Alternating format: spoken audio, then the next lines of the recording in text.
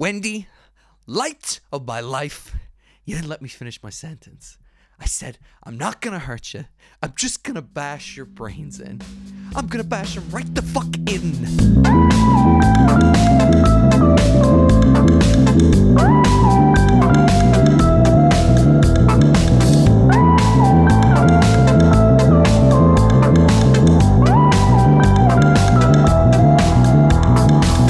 Hello, ladies and gentlemen, and welcome to a very special episode of Straight to Series. Special and spooky episode. Special and spooky episode 24. The Shining episode. Oh. Whoa. My name is Connor. I'm Ian. And welcome. Please check us out on SoundCloud, Instagram, everything. Spotify, Facebook. YouTube. Check that all out. But yeah, so because we're in Shocktober, We sure are. spooky Tacular? time, spooktacular. We're going to do a special themed episode Yes. for this Halloween. If you haven't guessed already, If you haven't guessed already, the door's that way. yeah, already, we're doing The Shining. And the door leads to nowhere. Yeah, Because we're doing The Shining. Because we're doing The Shining. Door makes no sense. No, makes no sense. Um, And that will make sense in a I'll while. come back. You may have spotted our very slight teaser last week. You remember? We teased it very slightly, real subtly. I think it went over. We're doing The Shining. Yeah, I think it went over a lot of people's heads, but you know. But yeah, we're gonna do The Shining. It's a movie we both love. We kind of almost regret it because, just like the movie, it's an absolute maze. Yeah, it really is. The research, it's ongoing. Like it's just never ending. Ian got so into this movie, I'm convinced he could tell me the family trees of every single person who worked on this film. Yeah, it got a bit deep that way as well. He'd be saying, and you know what this person did next, and then do you know who they're married to and who's the relation? And it's just, I'm in too deep. yeah, you're in too deep. You're Just like the maze, the hedge maze. the hedge maze that isn't in the book. Ooh, teasers for later. No, yeah. So if you've never heard of The Shining, it's a movie, An absolute classic of a movie. a classic. Not that everyone thought that when it first came out. No, in 1980. 1980. People did not like this movie when it first came out. We should set it up. So Stanley Yeah. Kubrick, Yeah, Stanley Kubrick's the director. who is just an enigma of a guy. Yeah, if you've never heard of Stanley Kubrick or The Shining, if you're listening to this podcast, 2001: Space Odyssey. 2001: Space Odyssey, Clockwork Orange, Eyes Full Wide Metal. Shut, Eyes Wide Shut. Full Metal Jacket. He was Barry Lyndon, wasn't that That's the film? failure. That was Yeah. the film he did before that. Just before The Shining. It was a period piece, and then it wasn't received well. I think the thing I heard about it was it's a beautifully shot film. Yes, not a very good one. Yeah, loads of zooms. He Yeah. revolutionized zooms. Yeah, it's Which is pretty cool to hear. But it's over 3 hours long, yeah. and it made no money. So Warner Brothers weren't too happy. They were not. So he needed a win, He needed to win big time. and that win was meant to be The Shining, basically. And it was. It was. Yeah. It was. Eventually. Eventually, yeah. Yeah. So Nicolas Cage. Nicolas Cage. Cage. He could give it a good go. Jesus Christ! If you what you thought Jack Nicholson was overacting, wait until you get Nicolas Cage in there. Nicolas Cage. That would have I'm been not amazing. gonna hurt you. Ghost Rider. So Jack Nicholson, Jack Nicholson, yeah. Shelley Duvall, Shelley Duvall, Daniel Lloyd, Daniel Lloyd, the is 5-year-old. the 5-year-old, who's amazing. He is playing Danny in the movie, and then there's a myriad of other actors playing, smaller roles. Those guys. Yeah, those other people. But That's the Torrance family, though. the Torrance family. It's based around the Torrance family who go and agree to look after the Overlook Hotel during the winter time. Yeah, for 5 months of solitude. 5 months of solitude in the winter. Yeah. And chaos ensues. Chaos ensues. Is it all in his head? Are there ghosts in the hotel? Why is the son crazy? Is it just an imaginary friend? Does the hotel consume him? Does the Was he always at the hotel? Did he ever leave the hotel? Is it a loop? Is it a loop? These questions will not be answered, They sadly. never will. They never But will. we'll talk about theories and Yeah. what we think. But in terms of, just to get into more background, the box office of this movie. Yeah, sadly you can only find out the domestic box office numbers and not Yeah. worldwide, but it is viewed as a win. Mm-hmm. So it cost 19 million to make in 1980, so I guess that would be a hefty budget for a horror movie back then. Yeah. Sure, there's movies get made for like 5 million and 10 million now, Yeah. Blumhouse. Blumhouse, yeah. Yeah. Took a year to film. It was only meant to be done in 6 months. It's crazy. Yeah. The guy who invented the Steadicam, Yeah, he worked on it. he worked on it, and he had to miss dates for Rocky 2 because the filming of this movie took by 6 months' time, which is when he was supposed to stop. Yeah, he was assured that it will not go longer than 6 months to Yeah. shoot, and at 6 months, less than half the movie was filmed. Yeah. So, That says a lot. and they were rewriting scripts for this movie on the fly on the set. You know, daily. They had to color coordinate them.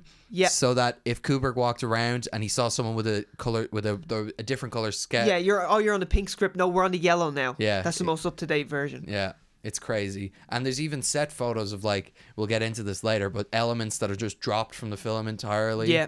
It's really crazy. When you film for a year, there's gonna be loads Totally. of scenes on the cutting room floor. Like, I'm surprised they didn't actually kill each other on the set.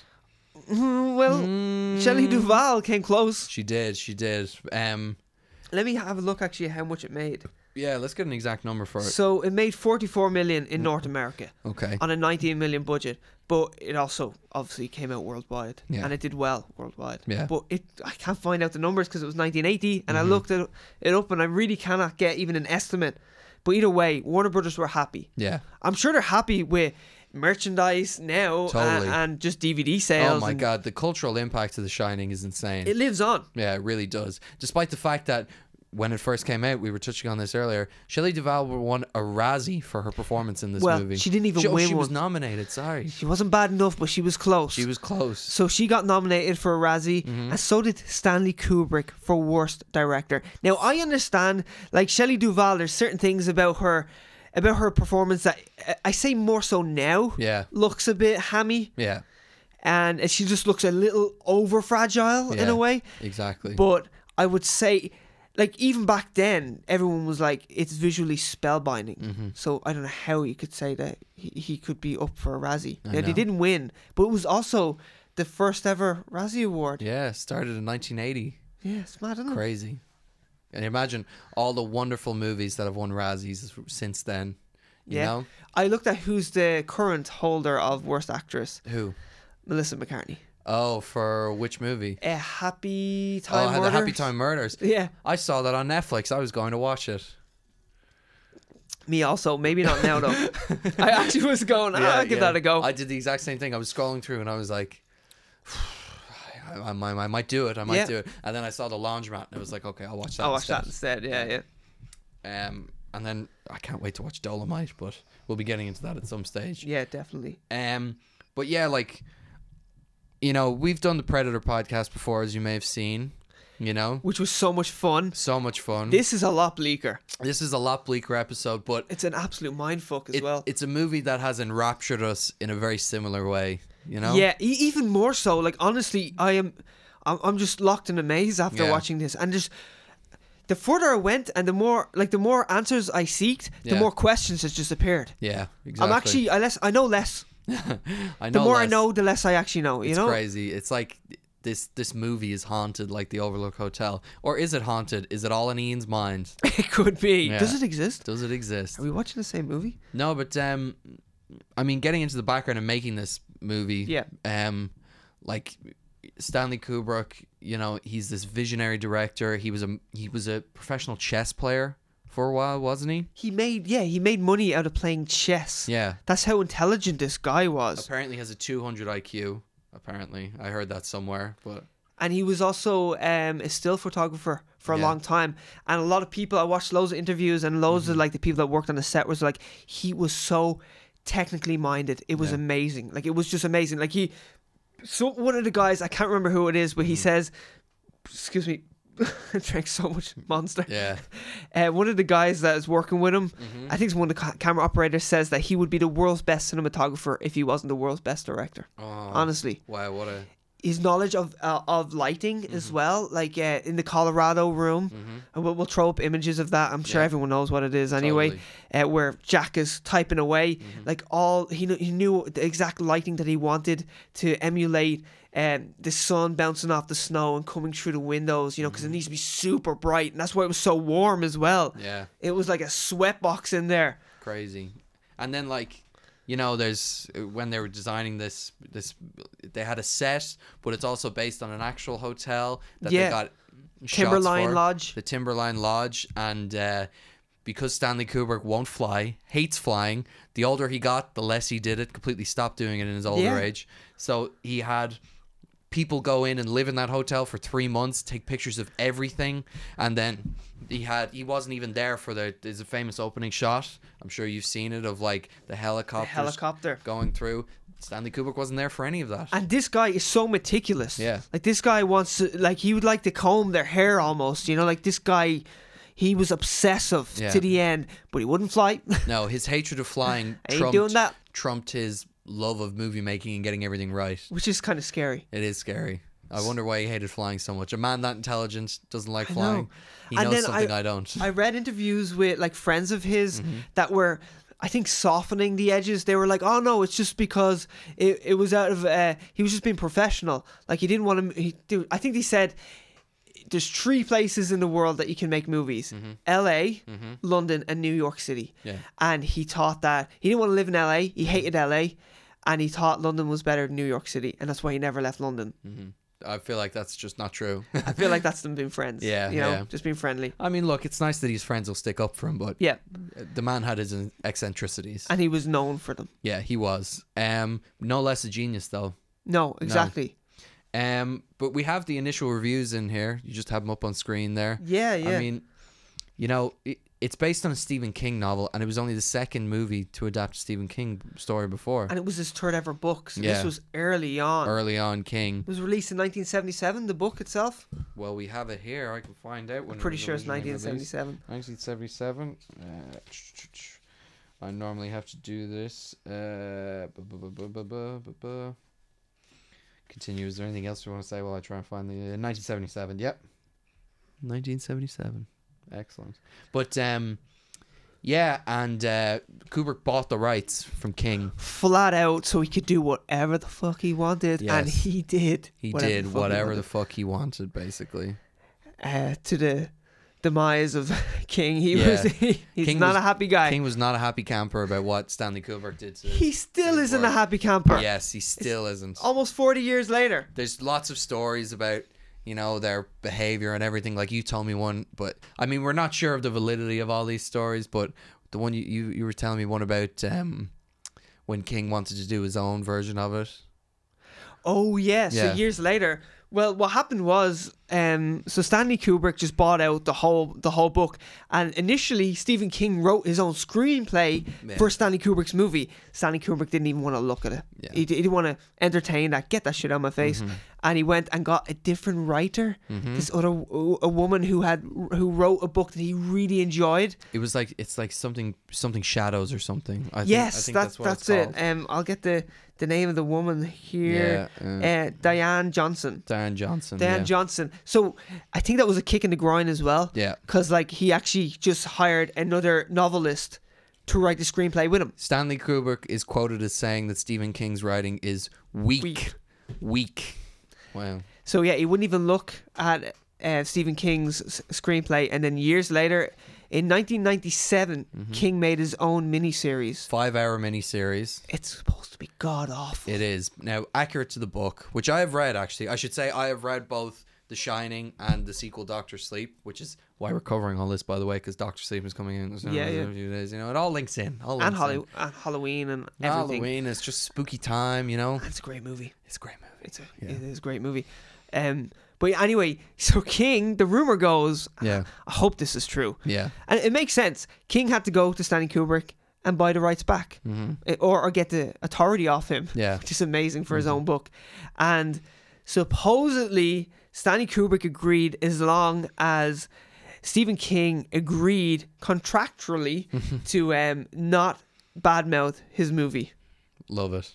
which is Very difficult amazing. for King. Very difficult. I say he's broke that contract a few times. I mean, there's a lot of like conflicting stories about the relationship between King and Kubrick. Like some people, like King would say that Stanley Kubrick would call him late at night, but then other people would be like, Stanley Kubrick never rang Stephen King and asked him anything. Yeah, but like the way Stephen King puts it is that like Stanley Kubrick's asking for advice on how to adapt the movie, on certain elements of it. and then there's loads of friends of Stanley Kubrick says like he wouldn't do that. Yeah, He didn't do that. But there's one story that King famously tells is that late at night Stanley Kubrick rang him and said, don't you think stories of the paranormal and ghosts are actually hopeful stories in the end, because it's showing that there is a life beyond in some fashion. A life beyond death. Life beyond death. And King responded with, where do you think hell fits into that? And Stanley Kubrick responded with, I don't believe in hell. I don't believe in hell. I love that. That does sound like Stanley Kubrick, though. That sounds like a Stanley Kubrick story. You know, Stanley Kubrick was so intelligent and so technically minded that when what's the name of the guy who created the Steadicam? I don't know. You might have to find his name there somewhere. I want to. We want to shout him out because he's. I do, yeah. Yeah. The guy's awesome. Yeah. He is. His next. Garrett Brown. Gareth Brown. Because Garrett Brown talks about how Stanley Kubrick helped revolutionize the Steadicam. Yeah. Like actually just the technology of it. Mm-hmm. Like he improved it. Stanley Kubrick actually improved it. That's so good. And then Garrett Brown's next work after The Shining, as you were telling me, is Rocky 2. Rocky 2. And then after that, didn't he do the Steadicam for The Last Jedi. Yeah. And he famously walked through the woods with his Steadicam, filming at 1 frame per second to get the speedsters. Is that what they're Speeder called? bikes, yeah. The speeder bikes. To get that kind of shot of them flying through the kind of, I don't know what you'd call it, the Endor, pace of it. Like the Endor woods, the woods on Endor where the Ewoks live. Yeah. So he just walked through woods for hours. Hours and hours. Filming at 1 frame per second to get that kind of feel that they're going crazy speeds. Crazy. Awesome. I need to go back and watch that scene and like see how long it is, and then like break it down what it would be like to do that one frame per second. Oh yeah, that's got to be rough. Dedication. That's what Dedication. that is. Yeah. But yeah, you know, this movie is famous for loads of reasons. I mean, they used the Steadicam and the dolly for those tracking shots, isn't it? Yeah, and he also had a wheelchair. Yeah. And they were holding the camera because they couldn't go so low when they're doing some of those tracking shots. So there's loads of times where like Kubrick or your man Garrett Brown is like sitting in a wheelchair and he's getting rolled around while he films them. Well, they follow in famous shots, you know, Daniel Lloyd going around in his big wheel. And famously, it was a mistake, this sound of him going from carpet to wooden floor, because it's so percussive and it's amazing how it is. Also, how it reverberates through the whole big Colorado Colorado lounge. Yeah. It's something like you can't predict it. You know, like it was unpredicted that would happen, but it adds so much in terms of sound design. It's amazing. Yeah, it really is. It's really, really cool. And then you were saying that like, you know, we watched it just before this, and it was actually, we delayed starting the podcast because we kept getting enraptured watching this movie. I watched it earlier this morning before coming here, and even still when we put it on, I was watching it. I watched it yesterday. Yeah. I've seen this movie so many times now, and every time I watch it, I get something new out of it. But you were saying one thing that always sticks with you about the big wheel is that when he sits back on it at some stage, he reaches behind and he pushes the wheel. It just looks odd. It looks like something the kid does himself. Yeah, which is a strange... It's like he's getting himself started. It's kind of like I don't know, it's something you don't expect to see, and it's never addressed in the movie, but it's so human and kid-like, you know? Yeah, it's so natural. Like the kid's so good in front of the camera. He's amazing, and he never did any acting work really afterwards, except on TV. That was his first as well. That was his first, yeah, as a 5-year-old. Supposedly, approximately 4,000 kids they interviewed and auditioned. Crazy. Oh, we should mention this while we're talking about him auditioning. Is the finger? Yeah. Tony. Red Ram. That was Daniel Lloyd's creation. He just did it in his first audition. So good. I mean, this movie is endlessly quotable. Like, even if you haven't seen the movie, I'd say you know parts of The Shining just from media and everything. But yeah, Daniel Lloyd's performance throughout this movie is just amazing. Like, I can't shout that out enough. He's He's great, and they didn't know he was filming a horror movie, and he never got to see it until he was 16. Yeah, they tricked him and said it was a drama. Now, we were watching some of his performances, and when he's screaming and he's got his hands over his face, like, what sort of drama did he think he was in? Yeah. But Stanley Kubrick was really good with the kid and sheltered him big time. Totally. Apparently, he's like the nicest man to certain people. Him and Jack Nicholson apparently got on like a house on fire. Yeah, you know? and him and Shelley Duvall, the way he berated her. Yeah, and tortured her, basically. Yeah, him and Shelley Duvall did not get on. And it was on purpose. It was. He was torturing her to get that performance. Yes, so basically Shelley Duvall, if you've seen the movie, is a mess throughout most of the movie. She fell ill. Yeah. She fainted at one point. She talks about her hair falling out because In of clumps. stress. Yeah. She was so dehydrated from crying all the time. Yeah. A lot of terrible shit happened to Shelley Duvall. Now, afterwards, she has said she's only spoken highly of Stanley Kubrick. She says, you know what, after seeing it and coming away from it and everything, I'm good friends with Stanley now, and I respect what happened, you know.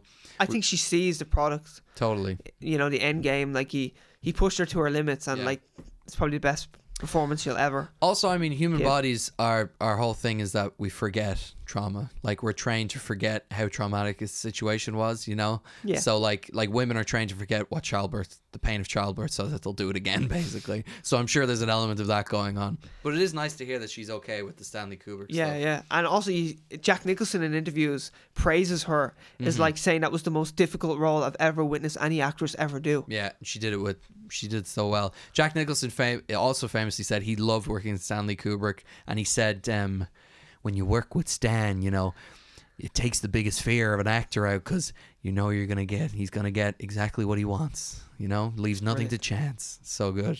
And yet he would famously only learn his lines on the day of shooting because Stanley Kubrick was changing the script constantly. Yeah. It was constantly just dipping and diving here and there. So eventually Jack Nicholson just got fucking so tired of it. He was like, I'm just going to learn whatever lines on the day because they're going to be updated. Yeah, they're going to be different. We're going to be doing the scene again later, and it's going to be different in some way. Which adds to his performance because it's so amazing. Like, it just shows how goddamn good Nicolas. Well, it's I nearly fresh. said Nicolas Cage again. Oh, Jack Nicholson. Yeah, it's so fresh every time, you know.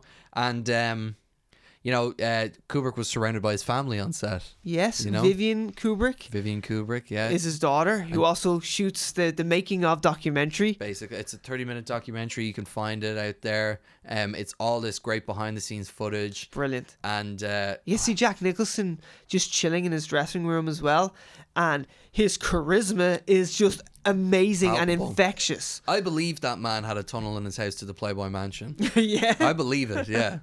Have you seen his son? No, His son looks like Leonardo DiCaprio. really. Yeah, like really like Leonardo DiCaprio. How's his hair? Good. Really Flowing. good for him.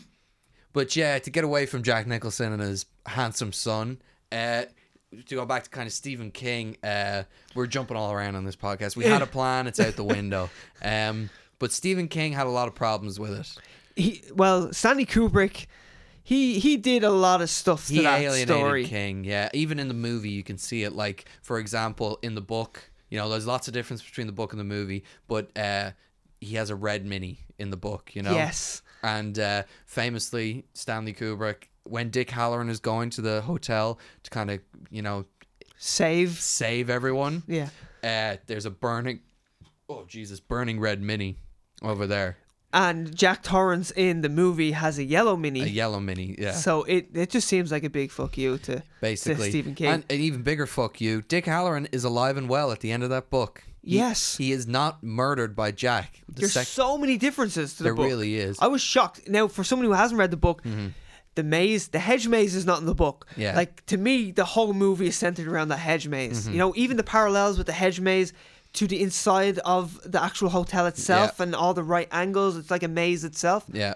And then to find out that wasn't in the book, I was shocked. I know. It's crazy. And then the fact that in a maze you can get lost in and get confused and everything. It's kind of a maze you could, you know, going crazy. The parallels could be drawn to running through a maze, you know, if you're Big going time. crazy. But yeah, it's not even in the book. No. In the book, they have hedge animals that come to life and attack people. It's just, it's cool. It's Yeah, so hedge-shaped animals that guard the hotel itself. basically there's like a lion, a rabbit, and a dog And there's a cool scene early in the book, because I read the book, and there's a cool scene where they're kind of facing you. They move to face you in the back, which is cool and ominous. Yeah. But then towards the end of the book, they come alive and start attacking, and it's not good. You know? Yeah, see, it seems a bit silly, the fact that they're bushes. Yeah, exactly. You know, it's just not. If they were like concrete, like the gargoyles coming to life, I'd be like, oh, that'd be scary. Yeah, But when they're bushes, I'm just like, set them on fire. totally. That's what happens. Oh, really? Yeah, they get set on fire. Yeah, Trim those hedges, you trim know. those hedges, bitch. No, it's one of my least favorite aspects of the book. There's a few I actually I don't know, it's tough. I really like the book, but the movie's just so good in so many ways, you know. Oh, we should talk about Wendy. This is like Stephen King really disliked He really just the portrayal of Wendy. Yeah, so Stephen King, I mean, he you know, when he wrote the book, he had no input, and he hates the movie. Famously hates the movie. Hates it. And the portrayal of Wendy, and I can agree with this, is a big part of that, because she is a victim through and through in the movie. She stands up for herself. Like, I mean, she does actually attack Jack at multiple stages, but you don't believe that she'll do it. No, and it's almost like it's her last resort. Yeah. It is literally her last resort with the baseball bat. Yeah. She really does not want to do this. Almost like she gets lucky as well. Yeah. You know? Yeah. Like she's like, oh, I accidentally protected myself. And you it's know? literally when there's like one more step between them, and she's going to be dead. Yeah, So she has basically. to do it. And the same when she cuts his hand when he's coming through the door. Yeah. Like that's her last resort. Yeah. And like in the book, she's a much stronger character. She's a lot more active in trying to protect Danny and everything. And you know, when she does attack Jack in the books, you know, you feel that she doesn't want to do it, but she knows she has to. I mean, look, I love the movie. The movie's great, but Wendy in the books is a far better character. Yeah, that's one thing I do feel is it seems a little unnatural. Yeah. At how she's, I don't know, so defenseless, so fragile. Yeah. Oh, what? There's one other thing.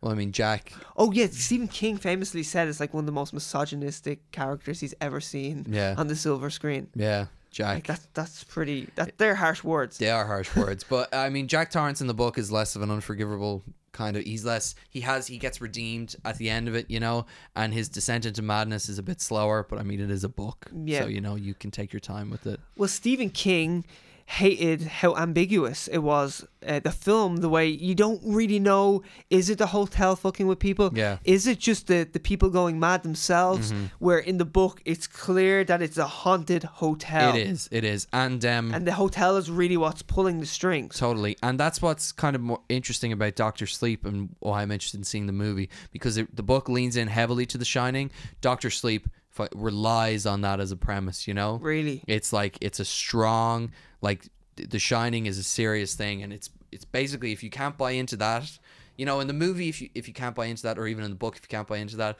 you know, people are imagining, people are going crazy, you know? You can kind of infer that, but if you're going to see Dr. Sleep, you got to be able to buy into this psychic thing, you know? Which is interesting. Like in the book, they make it clear that the Overlook Hotel is already kind of this haunted, spooky place. But Danny is such a powerful psychic with The Shining. He's acting as a power battery. Right. And you get the sense that if Danny dies in the hotel, they'll be powered up for forever. You know, they'll be able to. Oh, really? Yeah. Okay. So that's why they want Jack to kill him, because it'll feed the hotel and make it more powerful and more of a kind of. So different. Yeah. So different. Yeah. So, you know, it's pretty cool. Like, they don't have this moment in the movie necessarily, even though, you know, they have the famous scene of Dick Halloran explaining The Shining to him and everything. It's a bit longer in the book, but Dick's like, look, if you ever need any trouble, you know how to get in contact with me. Here, try it now. And he's like, okay.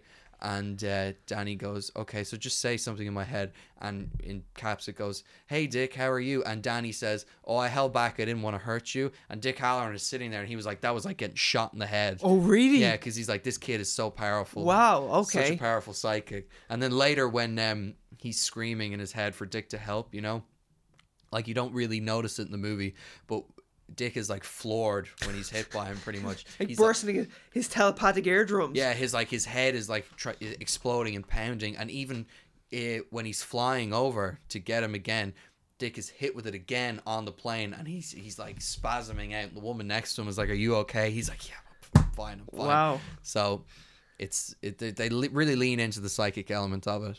But yet, my favorite thing is how ambiguous it is. Totally, it's the best part of the movie. That's why I'm enthralled by it. That's why I didn't like it when and why I think a lot of people don't like it. Yeah. Is when I was in my early teens and I first watched the movie, I was like, I need some questions answered. What the fuck? Especially the ending. I was angry. I was just like, oh, okay. I love that ending. It meant nothing. Yeah. And then I think when I was around 15, 16, I watched it again, and the reason why I watched it again is like, all right, I'm going to understand it this time. And I didn't understand it again. And then just as you get older, you kind of accept that maybe you're not supposed to understand it, and that's what's amazing about it. And then by the time I was in my 20s, I was like, I love this. This is a masterpiece. But it's funny how it completely flipped from the start, where I was like, I need some sort of resolution. I need to know what's going on here. Yeah. You know?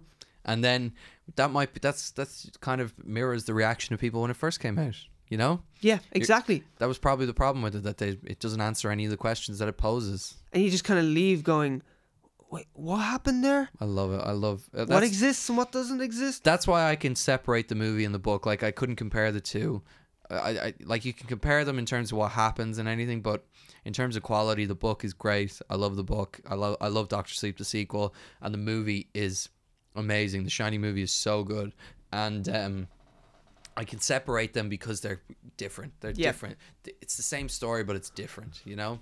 Like, the ambiguity in the movie is what sets it apart. It's amazing. It's so good. And then you get to choose what you believe and what you take from it. Yeah. So everyone's got their own idea about the movie. And what some actually people happens. have some wild Some ideas. Wild ideas, but we'll get into that at some stage. Some out there ideas. There's a whole documentary called Room 237 that we're going to do some breaking down later. It's a fun watch. It's a fun watch. Make sure you watch the movie first and then watch Room 237, because you do not want to go into that movie with all these fucking ideas in your head trying to watch it. Oh my god.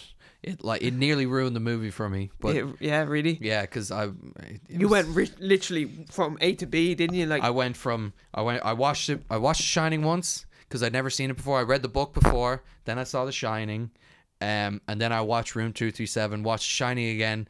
I was trying to enjoy the movie, but I couldn't. Were you trying to like connect different theories? Because I was trying to look for the justification for a lot of the theories, and then I wasn't finding it in some, and then it would move on too quickly before it wasn't that fun of an experience. Yeah. And then I watched Room 237 again, and I was like, oh my god, I kind of dismissed it all and been like, well, these are just theories, you know? Yeah, exactly, yeah. And then when we were watching it before here, I was enraptured by The Shining again, so thankfully I got my love back for it, but it was a tough go. Yeah. But yeah, I mean, is there any other differences we want to go over? I mean, the character of Jack is pretty different. Well, actually, we should talk about how close this book is to King's life. There's parallels, and this is probably why he takes such offense to the changes. Yeah. Because Stephen King was going through addiction problems, cocaine, alcohol. Stephen King, he has some famous quote where I think he doesn't remember writing it because he was so coked up out of his mind at the time. Which you can see. You can see. Yeah, I'm reading that book still. Right. Still reading that book. Progress has slowed to a crawl, but I'm reading it, and you understand, man, that this is a out there book, but he does not remember writing it. Whereas, like you said, Stephen King's an alcoholic, and even the second book deals with alcoholism. And funny enough, Stephen King got through alcoholism through Alcoholics Anonymous. So that's why in the second book, in Dr. Sleep, not trying to spoil Dr. Sleep or anything, but Danny beats his drinking addiction through Alcoholics Anonymous and going through the steps and everything like that. But like Stephen King actually checked himself into a hotel and was trying to just sort his life out. And you can see the parallels of like Jack Torrance destroying his family. Yep. Obviously he was afraid he was going to split up his family, and he's pretty much destroying their union. What he had, like, there's a famous thing in the movie and the book where Jack, you know, he comes home and he's a writer, much like all of Stephen King's books. There's a self-insertion of a writer there, and he comes home and Danny has like messed up his papers or whatever. In the book, Jack pulls him so hard that he breaks his arm. In the movie, it dislocates his shoulder or whatever. But that is apparently a real incident. Yeah, where he had his son had all his notes sprawled across the floor, and he went a bit crazy at him. Yeah, went a bit too far maybe. Yeah, maybe stepped over the line slightly. Yeah, but So, of course, he's going to take offense when I'm sure loads of his books don't have so many parallels to his real life, Yeah. especially a tragic part of his life as well. like Jack Torrance is very close to his heart, and you kind of get that indication in Doctor Sleep as well. Right. You know, like Also, the fact that it's his third book, you know? Yeah. So, when you're earlier on in your career, it's harder to separate from it, you know? That way, like, yeah, everything's a bit more fresh. everything's a passion project. Yeah, and you know, like Jack gets a redemption in it, and in the book, it's really he's trying to fight the hotel. Like he's not giving into it as much. Like in the movie, he kind of gives into it. Yeah. You know, a bit more. But that's what's fun to watch. It's his descent into madness. We should actually mention what happens to the hotel. This Oh, is one yeah. of the biggest differences. The biggest difference is at the end of the book, the hotel blows up, Gone. gone. The hotel is gone, destroyed. The hotel doesn't win. No, the hotel does not win. Where the hotel wins, Kind of. In the if you movie. believe that it is the hotel pulling the strings. Totally. Well, Which is kind of what I'd like to believe. Yeah, me too. The hotel added one more member to its party. Yeah, Not exactly. not the member it wanted. Yeah, and loads of theories think that the hotel consumed him, Yeah, which I like that idea. I like that idea too. Well, I mean, there's an original ending. This goes back to its reception. The movie ended Yes. differently, didn't Yes, it? Yeah. thankfully you remember this. Yeah, no problem. The movie ended so differently. So there's 2 minutes cut Yeah. from the movie, and we should actually mention that then 20 minutes got cut for us Yeah, in the Europe. European release. Because Stanley Kubrick, Warner Brothers was breathing down his neck, and for like he's a visionary and he's a genius and all that, but the guy still wanted to make some money, Yeah. you know. And also after Barry Lyndon, he actually wanted to make a Napoleon movie, but he didn't make enough money, No. so he had to make something else. Which so sucks. this there was pressure on this movie, Yeah. and it wasn't doing super well in America. So he decided when they unravel it for the European audiences, they were going to cut 20 minutes off, but he still cut 2 minutes off from the American release because the original ending has Wendy and Danny in a hospital, and the manager Ullman, the hotel manager, JFK looking guy. the JFK looking guy, Yeah. comes to visit them and says that the police have looked all over the hotel and they Yeah. can't find anything strange about it at all, and they can't find Jack's body. Now that's the biggest thing. Yeah. And then Ullman also hands Danny The tennis ball. the tennis ball, Yeah. which is an indication that Yeah. maybe Ullman's in on it. Maybe.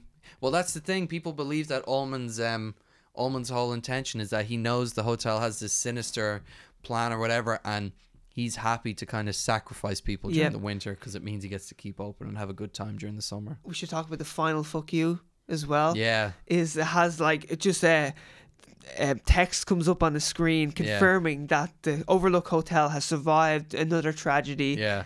and it will still be open It is still open to this day. to this day. Yeah. And it's still closed for 5 months during winter. During winter. Like, that's a big fuck you to Stephen King. To think that like the big ending of his book, Yeah. it's destroyed. It It blows is. up. I will say the book has this issue. Like, the ending of the book is good, but And he's famous for having endings that iffy endings. Yeah, he's better. don't satisfy a lot of people. His beginning and middle is normally really good, like the premises and everything established, and the endings, they're a bit iffy. But I mean, you figure out what's going to happen the hotel is going to blow up, and Tony, Danny's psychic friend, is trying to tell him, and I think the book thinks it's doing something cleverer than it actually is by having the ending be the boiler, because Tony tells Danny, he's like, you will remember what they have forgot, and in my head I know, oh yeah, because the boiler is going to blow up, but it takes time for Danny to do it, and if he'd written it better, Danny is a kid in this, so that's what you have to try and remember, but it would be better if it could be written in a way where Danny, it's more because he's a child, he doesn't think of these things, Yeah. So but other than that, in fact, actually Dr. Sleep does a better kind of twist ending I didn't see coming, basically. Right. Not cool. a twist ending, but there's twists and turns in the whole book that I didn't see coming. Enough said. Yeah, So sorry. I'm looking forward to that. Yeah. Yeah, I mean, I like both movies. I like not both movies. I like the movie and the book. It's tough to like. I don't have any animosity that the movie isn't like the book. But you can totally understand why Stephen King would be angry. Yeah, totally. Yeah, it's Jack Torrance is Stephen King, you know. Yeah. And it's tough. Jack Torrance in the book, I love. Jack Torrance in the movie, I love as well. But that's because that's the same reason I like the Joker. You know, you didn't like Jack Nicholson. I was about to say Nicolas Cage Nicolas again. Cage again. I'm telling you, I'm gonna have to whip you every time you say Nicolas Cage. You will have to. Yeah. But yeah, he didn't like Jack Nicholson. No, he didn't, and he had a good point. Totally. Even though I absolutely adore Jack Nicholson's performance in this, everything he does turned up to 11, and it's amazing. It is it's amazing. so exaggerated. Put the bat down, Wendy. Put the bat down. Oh no! It's stop swinging the bat, Wendy. That's it. He's amazing in it. So good. But why he didn't like Jack Nicholson is because he just came off. What is it? The one who flew. One Flew Over the Cuckoo's Nest. One Flew Over the Cuckoo's Nest, and he just kind of played an eccentric character. Yeah. And even his face and his smile is just, he has madness written all over his face. Yeah. And Stephen King just didn't like that because he wanted Jack Torrance to have a slow descent into madness. Mm-hmm. And so he preferred someone like John Voight, who'd look a bit more reserved as Jack Torrance, where instantly, and I do feel it instantly, you're like, oh, Jack Nicholson's a bit crazy. Yeah, he's a bit crazy. There's a bit of madness in those eyebrows. Totally. And now there's something, we're gonna be talking about Room 237 and Greater Death later, but The documentary. But there's some elements where they suggest stuff like for some reason people think that there's some like sexual like predation between Jack Nicholson and his son. Danny, and I just do not see that at all. I don't see that. And after watching the documentary, when I was watching the movie, I was looking for it just to see, and I really don't get it. It says more about the person who's seeing that in that movie. I agree. Elements of the documentary I've found was people's backgrounds and everything. They're putting pieces together that aren't there. Whatever someone's obsession is, whatever their background profession is, and they're obsessed with, they see it. They just project it onto the movie. They project it. Yeah, there's an element of projection, and there's ignoring facts. Yes, they ignore stuff that would disprove their theory. But isn't it funny that you make a movie with such ambiguity that it's going to happen? You know, people who are obsessive are going to watch that movie and go, oh, that's about my life. Yeah, exactly. And what I am interested in. Exactly. It's about amazing in a way. It's about an Indian burial ground, you know? It's about the Holocaust. It's about sexual repression. It's just crazy stuff. But I think we should go on and kind of try break down a few key scenes in the movie, some of our favorites, definitely. You know? Because we're going to gush about them, basically. Of course. So we're just going to break down some of our favorite scenes from The Shining. Yeah. What's the first one on your list? Jack Torrance freak out 4340. But yeah, there's lots of elements of this movie. Like, oh yes, this scene is amazing. Yeah, every scene is amazing for one reason or another. So if anyone who's watching this, this is 43 minutes and 40 seconds into the movie, and this is where Wendy goes in to see how Jack is doing. Yeah, see how he's doing. How his play is coming on. Yeah. Well, it's a play in the book. We actually don't know what he's doing in this. No, we don't. Well, so one of the elements cut out is this scrapbook. There's a scrapbook in the book that's really important because Jack starts trying to, you know, it talks about the Overlook's dark history or whatever. So this details loads of the Overlook Hotel's history. All the shitty stuff that happened. It explains a lot of the ghosts you see later and everything. And there's an actual picture of them filming this scene. Yeah. Where Jack Torrance finds the scrapbook. Yeah, and which ends up on the table in this scene. It ends up on the table in this scene, and it's in pretty much every shot of that table from here to the end of the movie. That's quite obvious. But it's never addressed. Yeah. And I had not noticed that until you told me there was a picture of him finding the scrapbook. It's mad, isn't it? It's crazy. So, what was I saying? How many? 43? 4340. 4340.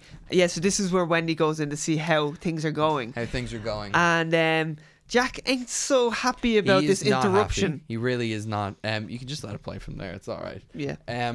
But there's some really good trivia about this, though. Yeah, totally. It was Jack Nicholson's. He wrote this scene. He came to Kubrick and he was like, you know, he had this moment with his ex-wife. It was towards the end of their marriage. Yeah, or I think it was his girlfriend, actually. Was it? Oh, no, wait, maybe it was. I've actually seen so many conflicting reports. I think you're right though. I think he said it was before his divorce or something. Yeah, it was. It was, and he was making a movie in the day. Yeah. And then he was writing a movie at night. Yeah. And she interrupted him, and he was very cold towards her. Very cold and furious to her, despite her being just the nicest person in the world. Says, hey, how you doing? And he just like flips out at her. Yeah. And he spoke to Stanley Kubrick about the scene, and Stanley Kubrick loved it. Yeah, and put it into the movie. Now, some of the theories in Room 237 suggest that this is because one of the big theories about this movie is that it's Stanley Kubrick telling us that he faked the moon landing. He did the footage for the Apollo.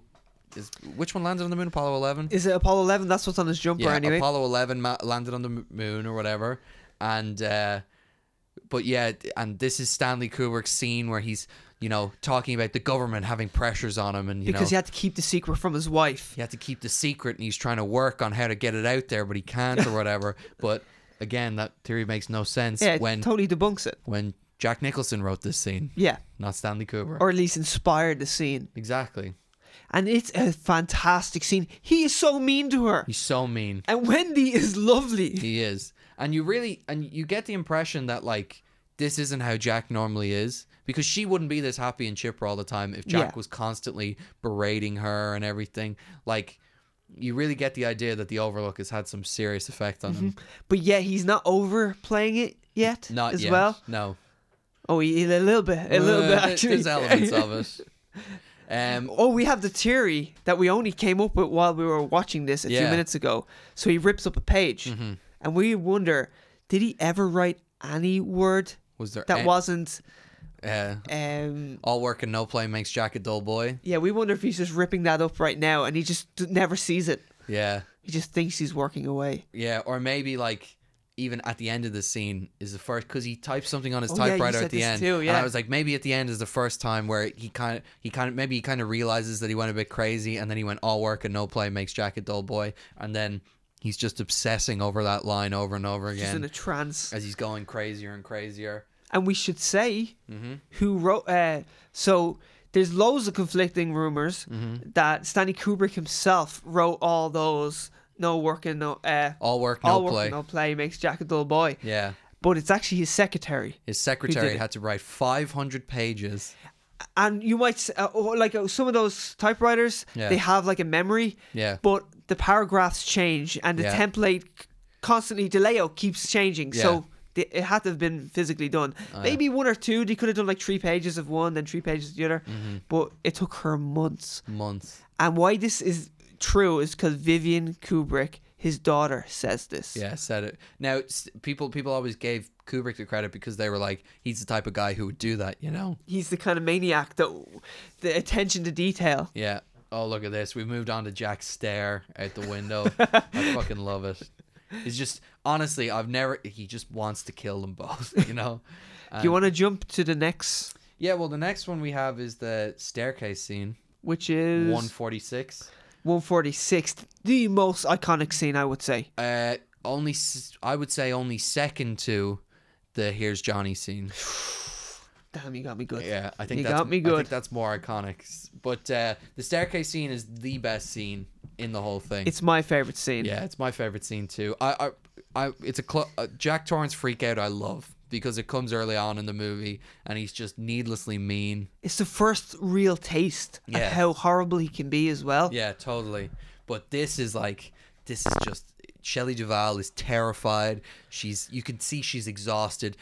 So this holds the record for the most takes. 127 takes. It's in the Guinness World Book of Record, 127 takes. So that's why Shelley Duvall looks so exhausted. Broken Is the perfect word. Just broken by everything that's happening, not understanding why. Again, this links into, Jack being kind of a good family man. She's clearly not understanding why he is suddenly turned into this person, And 127 takes. Now, can you imagine doing this 127 times where your director is berating you and saying, "Oh, you're terrible, you're ruining this," because that's what he was doing to Shelley Duvall. He was going after her constantly throughout this movie, trying to get her to that emotional state, and and it worked. Well, whereas all Jack Nicholson had to do was just get angry over and over again, get angry and crazy.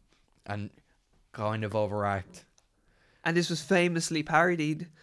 by many things. The Simpsons. The Simpsons, I think, is the biggest one. Yeah, Simpsons Treehouse of Horror. They have a whole episode of The Shinin', not The Shinin', Shining. yeah, The Shinin'. You got The Shinin'. Don't you mean Shining? Do you want to get sued? That's Willie. That's my terrible Willie impression. But, yeah. Give me the bat, Marge. Give me the bat. Give me the bat. Give me the bat. Give me the bat. I love this scene so much. It's so good. Everything he says is just gold. Look at the absolute exhaustion in her Yeah. face. I just want to give her a hug. Yeah, I just want her to sit down and Yeah, just I know. rest forever. And just everything about the scene, the lighting. Like, it's bright in the room, but it's so dark. Now, I read that she swings the bat 42 times. Mm-hmm. So, Oh, for God's if sake. she did it 42 times in every take, Yeah. I wonder how that would be 127 multiplied by 42. Yeah. That'd be 5,334 times. Jesus Christ. Now, I'm sure there's takes where she does less, but I'm sure Yeah. there's takes where she does more. Mm-hmm. And obviously, I did a perfect spot-on Jack Nicholson impression of this scene at the beginning of this Nailed it. episode. Nailed it. I'm never... when I watch this episode back, I'm going to skip through that because that'll be too embarrassing. Oh, really? Well, we'll see. I might No, watch you it want to once. massage your ego. Yeah, I do. If it's any good, I'll watch it once. If it's not good, I'll never watch it again. If it's any good, you'll watch it more than once. I will. I'll show people it. Yeah, but I mean, put the bet down, Wendy. When he does the turn in this scene, it's excellent. he goes from crazy to just sinister, and then The back tongue. to crazy. The tongue, you know, everything about it. His tongue does a lot of work in this movie. It certainly He's does. always pushed up against his back teeth. Yeah, everything, and whenever he speaks, Wendy! it's sharp. You know, Yeah. And he takes one on the head and then the stuntman does some serious work here, falling down them stairs. and making sure his face is concealed. Making sure, oh my God, can you imagine how many times Kubrick would make him do that if he didn't get it right? That stuntman, that poor stuntman. Poor stunt man. Surely he spent a few days doing that. He must have, yeah. I wonder if who was more battered and bruised at the end of that scene, Shelley Duvall or the stunt Or man? the stuntman. I still Yeah. say Shelley Duvall. Yeah, me too. Emotionally. Emotionally, definitely. More emotional bruises. Speaking of more iconic shots from this movie that we forgot, the elevator scene. know, Elevator scene you is know. amazing. And what's crazy about it is it took them 3 takes to do it.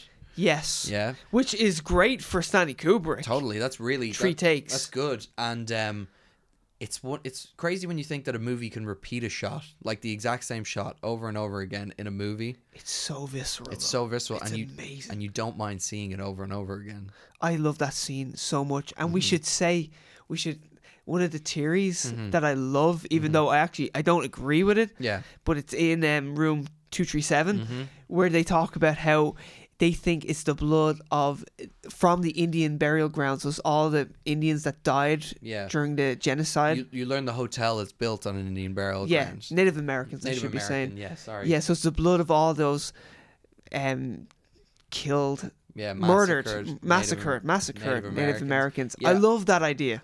Me too. I'm not. I agree with you. I don't agree fully with the theory, but the idea of it being the blood of the victims of the hotel It's a fun theory, or isn't people it? who have been killed there, I would think that that's what it is. I You know? prefer the people who were killed there. Yeah, The exactly. victims of the hotel who they've consumed. Yeah, basically, and that it has to come out at some stage. You know. Yeah. Like, yeah, it's. Does great. it ever actually really happen though? That's the thing as well. No, never. It's just another question I never. to the I- list. I never think it happens. I think It's just seen, and it's Yeah. Wendy who sees it, isn't it? it's Danny who sees it first. Well, Danny sees it 1st and then Wendy eventually sees it. Wendy sees it at Right? the very end after she sees all the other ghosts, which, funny enough, is our next scene. Oh, but here I want to say one thing about Yeah. the blood. Yeah. Stanley Kubrick had to convince the advertisement board or whatever, the film board, because that it was rusty water. Yes. Because you were not allowed to show blood in trailers yeah. in the 1980s.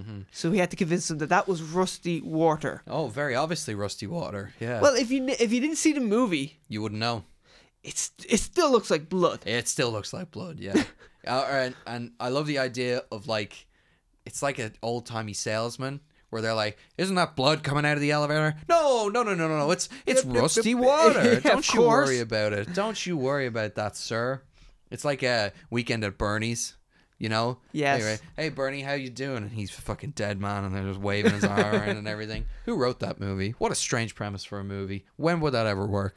Oh, sorry. I just wanted to see. It took 9 days to set up one of the shots Jesus. for the blood coming out. So they had to do it in 3 takes, really. I love it. So it took 9 days to set it up. So good. And when you hear that, you understand how this movie wasn't even halfway done in 6 months. And you know, when I think about this movie, I see that scene Yeah. constantly. Yeah. I really do. Obviously, because it's repeated, but it's such a terrifically visceral scene. It really is. Yeah. It's so good. It's one of the.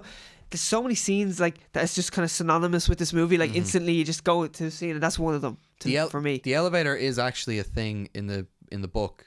It's that it's old and it's got people. You're kind of scared to get on the elevator or whatever. Is there a bloody scene like that? No bloody scene. No, I don't think so. No, there's no blood in the elevator. Right. That's yeah. It's so visual. And you made an excellent point that if you got the script for The Shining, you wouldn't think it was a good movie. You know? Definitely not. And only a director could write it. Yeah, because it's so visual and visceral. You know? I wonder if they had storyboards, because if he was constantly changing his ideas, I doubt it. which even for the 1980s, well, Yeah. that would be odd. You know, when you think of like Terminator, Yeah. like James Cameron spent, because he couldn't get the movie made, Yeah. he just spent like a year storyboarding the whole movie so it was ready to go when he got the green light. Have you heard Arnold talk about doing the first Terminator, by the way, just to get on a tangent for a bit? He says that his idea about the Terminator was he needs the guy, whoever plays him, needs to be trained. Like the Terminator can never blink when he fires a gun, Oh, I've heard about this. and he can never look to see how a gun's reloaded because that's not who he is. He's a Yeah. machine. He has to do everything machine like. And OJ nearly did it. OJ nearly did it. Jesus, that's more terrifying, arguably. Oh, yes. Yeah, considering he's a real murderer. I mean, Yeah. alleged murderer. If the glove fits. It didn't fit. It didn't. That's the That's thing. the thing, yeah. Doesn't look like it fit. Yeah. Probably banging his hand off fucking something to make it swell before he tried to put it on. What a stupid idea. I know. What was I gonna say? But OJ. Funny enough, South Park have a great episode where about OJ Simpson. Yeah, Butters goes missing. Butters, his parents think they killed Butters, Right. But he's gone missing, and he comes back at the end. And they admit that they thought he had gone missing, but OJ comes and visits them, and he's like, "Yes, someone also mysteriously murdered my wife." And then there's other people, and they come in, and then at the end of the thing, they just end up shouting at him, "You know something that you aren't telling us." Anyway, back to The Shining. Sorry. He's on Twitter. He is. He's on Yeah. Twitter now that he's out of jail for stealing back his own memorabilia. So what's the next scene? The next scene, as I said, was Wendy's ghosts, and these are all the interesting ghosts. We didn't get a time for it, but it's just after 2 hours into the movie, I'd say. Okay. About 2:05, 2:06 maybe. But yeah, so it's Wendy seeing the ghosts of, or maybe she's not seeing, maybe she's imagining, of all the people who lived kind of in the Overlook, you know? Yep. And it's just such a cool scene because it's like it's so unexplained in the movie. And it ties to the book, you were saying. It does. It ties to the book. So like the character in the dog costume and the guy getting blown is the original owner of the hotel, and Roger. Out of context, which I've been watching it for years, you're Yeah. the only person who's ever said this to me. Yeah. Like I've been watching it out of context for years, and I'm always like, Stanley Kubrick is an odd one. Yeah, he's an odd fella, but that's from the book. So it turns out Stephen King is the odd fella. Yeah, there we go. It's amazing the elements that Stanley Kubrick chose to leave in and that he chose to leave out. I you know. He's like, well, the dog blowing the owner, that's staying in there. That's got to stay in, but explaining who the owner is and talking about the history of the Or Jack's sobriety. or Jack's. Nah, we won't deal with that. But yeah, so the dog is actually the owner, and you find that out in the book. Wait, the dog's not the owner. No, the dog's not the owner. It's Roger, and it's Harry Derwent. Derwent, I believe, he's the guy who owns it. Right. And he also has ties to the mafia and the mob. And like in the book, you find out that mobsters. Actually, could you leave it playing, because we're gonna see the victims. Like we're gonna see the elevator and the blood is gonna come up. But in the book, you find out that Derwent had ties to the mob, and like a mob hit went down in the hotel, and people were butchered. So Is this in the scrapbook you were saying as well? It's kind of in the scrapbook, Okay. yeah. It actually is in the scrapbook. Sorry, yeah. This is when you first kind of learn of it, and then when Jack starts hallucinating and and ends up like hanging out with the Yeah. ghosts, they tell him about it first. Right, right. You know? But It's amazing. it is. Oh, it looks so Danny good. just ran into the hedge maze. maze in the snow, which was crushed up styrofoam and salt. I can't imagine anything worse for your skin if it got on it. You know what? When I was ever since I started watching this movie, I always loved the scene where Danny slides down the snow. Me too. But Jealous. now that I know that it's crushed up styrofoam I don't even and wanna, salt. Wouldn't even want to touch it. No, Ugh. it's horrible.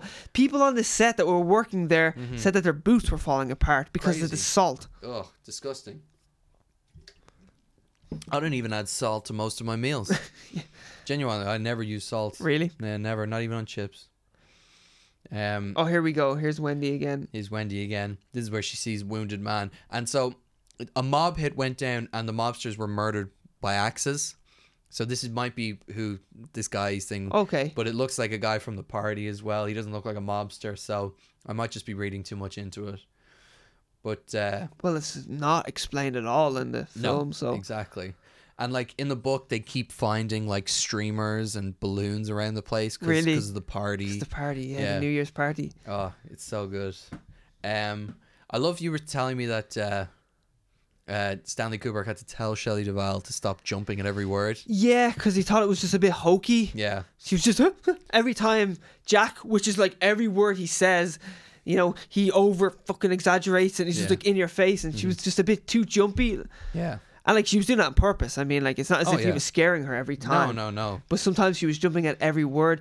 But the way Stanley Kubrick even says it to her, you're like, oh, he's not a nice man to her. No, he is not nice to her. I'm glad they sorted things out allegedly afterwards, but still. It seems like she respects what he was doing. Yeah. I'm sure she's got a lot of compliments over the movie over the years. I'm so sure. Yeah. maybe that's why. Oh, here's the scene, which is really out of place. Yeah, so this is the one scene that I always find strange. It's like the only scene that you would think comes from a classic horror movie. Yes, you know? where she runs into the lobby Yeah. and there's skeletons everywhere, and all of a sudden there's cobwebs everywhere. Yeah. This is not in the European edition, Which is I'm weird. pretty sure this isn't. And I could understand him cutting this scene. Yeah, It would not be one of my favorites. no, but at the same time, I kind of like it though. You know, it's like The first time he fully embraces like a kind of yeah. a horror trope. Well, he fully embraces it, and then it's nice to see the parallels where Jack sees a buzzing party with people he wants to be around and everything. Shelley Duvall sees what it really is. Absolute death. A room of corpses, you know? And it's I keep calling her Shelley Duvall because Wendy. Wendy is so different for me in the books that it's Shelley Duvall in the movie, you Okay. know? Like Wendy is a blonde bombshell apparently. Yeah. It's like a former cheerleader and everything. Not to say Shelley Duvall is an ugly woman or anything, but she's just so different that it's Yeah. tough to She's so dainty. yeah, I don't associate her with Wendy. But Jack Torrance, when I was reading the book, I did see Jack Nicholson. Yeah, Yeah. really? Oh yeah, That's I did. great. Yeah, but that might just be because you know the movie from media and everything. Anyway, the second last scene we wanted to talk about is the most famous scene in the movie. Here's Johnny, Yes. 201. And there's so much trivia about this one scene. Like there's great behind the scenes footage of Jack Nicholson amping himself up to It's get amazing, through the door. and he nearly hits some. I don't know what he is. Some guy on the set with the axe, because it's a real axe. axe. Yeah. It's a real axe. Yeah, he had to use a fake one for when he kills Dick Halloran, and he had to practice with it for weeks. Just to get the weight right, to make Yeah. it look like he's holding a real wooden axe. Yeah. By the way, Dick Halloran, the actor who plays him, has the best name ever, Scatman Carruthers. It's so cool. And then the guy who was meant to play Dick Halloran, what was his name? I don't know his name. We'll find out. We'll find out for it. It's like, oh man. He's the guy who he worked with Stanley Kubrick On Doctor Strangelove and How I Learned to Love the Bomb. and he was like, I want no part in this movie because Yeah. I know how Stanley works. Yeah, and then Stanley got another guy to play him, and the other guy, Scatman Carruthers, was apparently broke down in tears in one scene because he was so fed up with doing it over and over again. And supposedly it's the scene where he's describing The Shining to Danny. Yeah, And Danny, the little kid who's like 5 or 6, he was fine. He was just Totally. like, oh, that's repetition. yeah, exactly. Kids love repetition anyway. It's true. Yeah, where Scatman was just losing his mind and Yeah. broke down in tears. Oh, man, Scatman's a cool guy. And then luckily he went on to work with the easiest going director known on the face of the earth, Hello, I'm Clint Eastwood. Clint Eastwood, Very who's easy. notorious for being chill on Yeah. set. Sometimes he'll only do 1 and 2 takes. We've said it before, but you know, he says to all his actors, he's like, all right, on you go. And that's how he Instead of starts action. it. Instead of action, then he goes, that's enough of that now. When it's time to end. Slim Pickens. Slim Pickens. How did we forget that name? I've no idea. Yeah, Slim Pickens. He's in Blazing Saddles as well. So he was going to be Dick Halloran. He looks like a white actor. Is Yeah, he? no, he was. Oh, yeah, he was, Yeah, right. he was. Yeah. Yeah. He's a funny actor. Have you ever seen 1941? No. Oh yeah, he's in that as well. He's a funny Yeah. movie. Yeah, he's a real cowboy guy. I've never actually seen Doctor Strangelove. Me either. I'd love to watch it. Yeah, I'd like to give it a go. I've never seen Clockwork Orange. Neither have I, Oh, really? and I haven't seen Eyes Wide Shut either, I haven't seen that either. and I haven't seen 2001: A Space Odyssey. I have seen that, Okay. and I have seen Full Metal Jacket. I've seen Full Metal Jacket. That's the only other one other than The Shining that I've seen. Crazy, Crazy. but I know so much about all of them. Yeah, I know. Because- Same myself. They're huge Yeah, pop culture, icons. Really. I've never watched any of the Godfather movies. Any of Really? them. Yeah. Let's get to this scene. Let's get to this scene. Anyway, Jack comes through the door. Famously, Jack Nicholson ad-libbed the line, "Here's Johnny." Also, we should say that it's a reference to Johnny Carson. Johnny Carson. Johnny Carson show.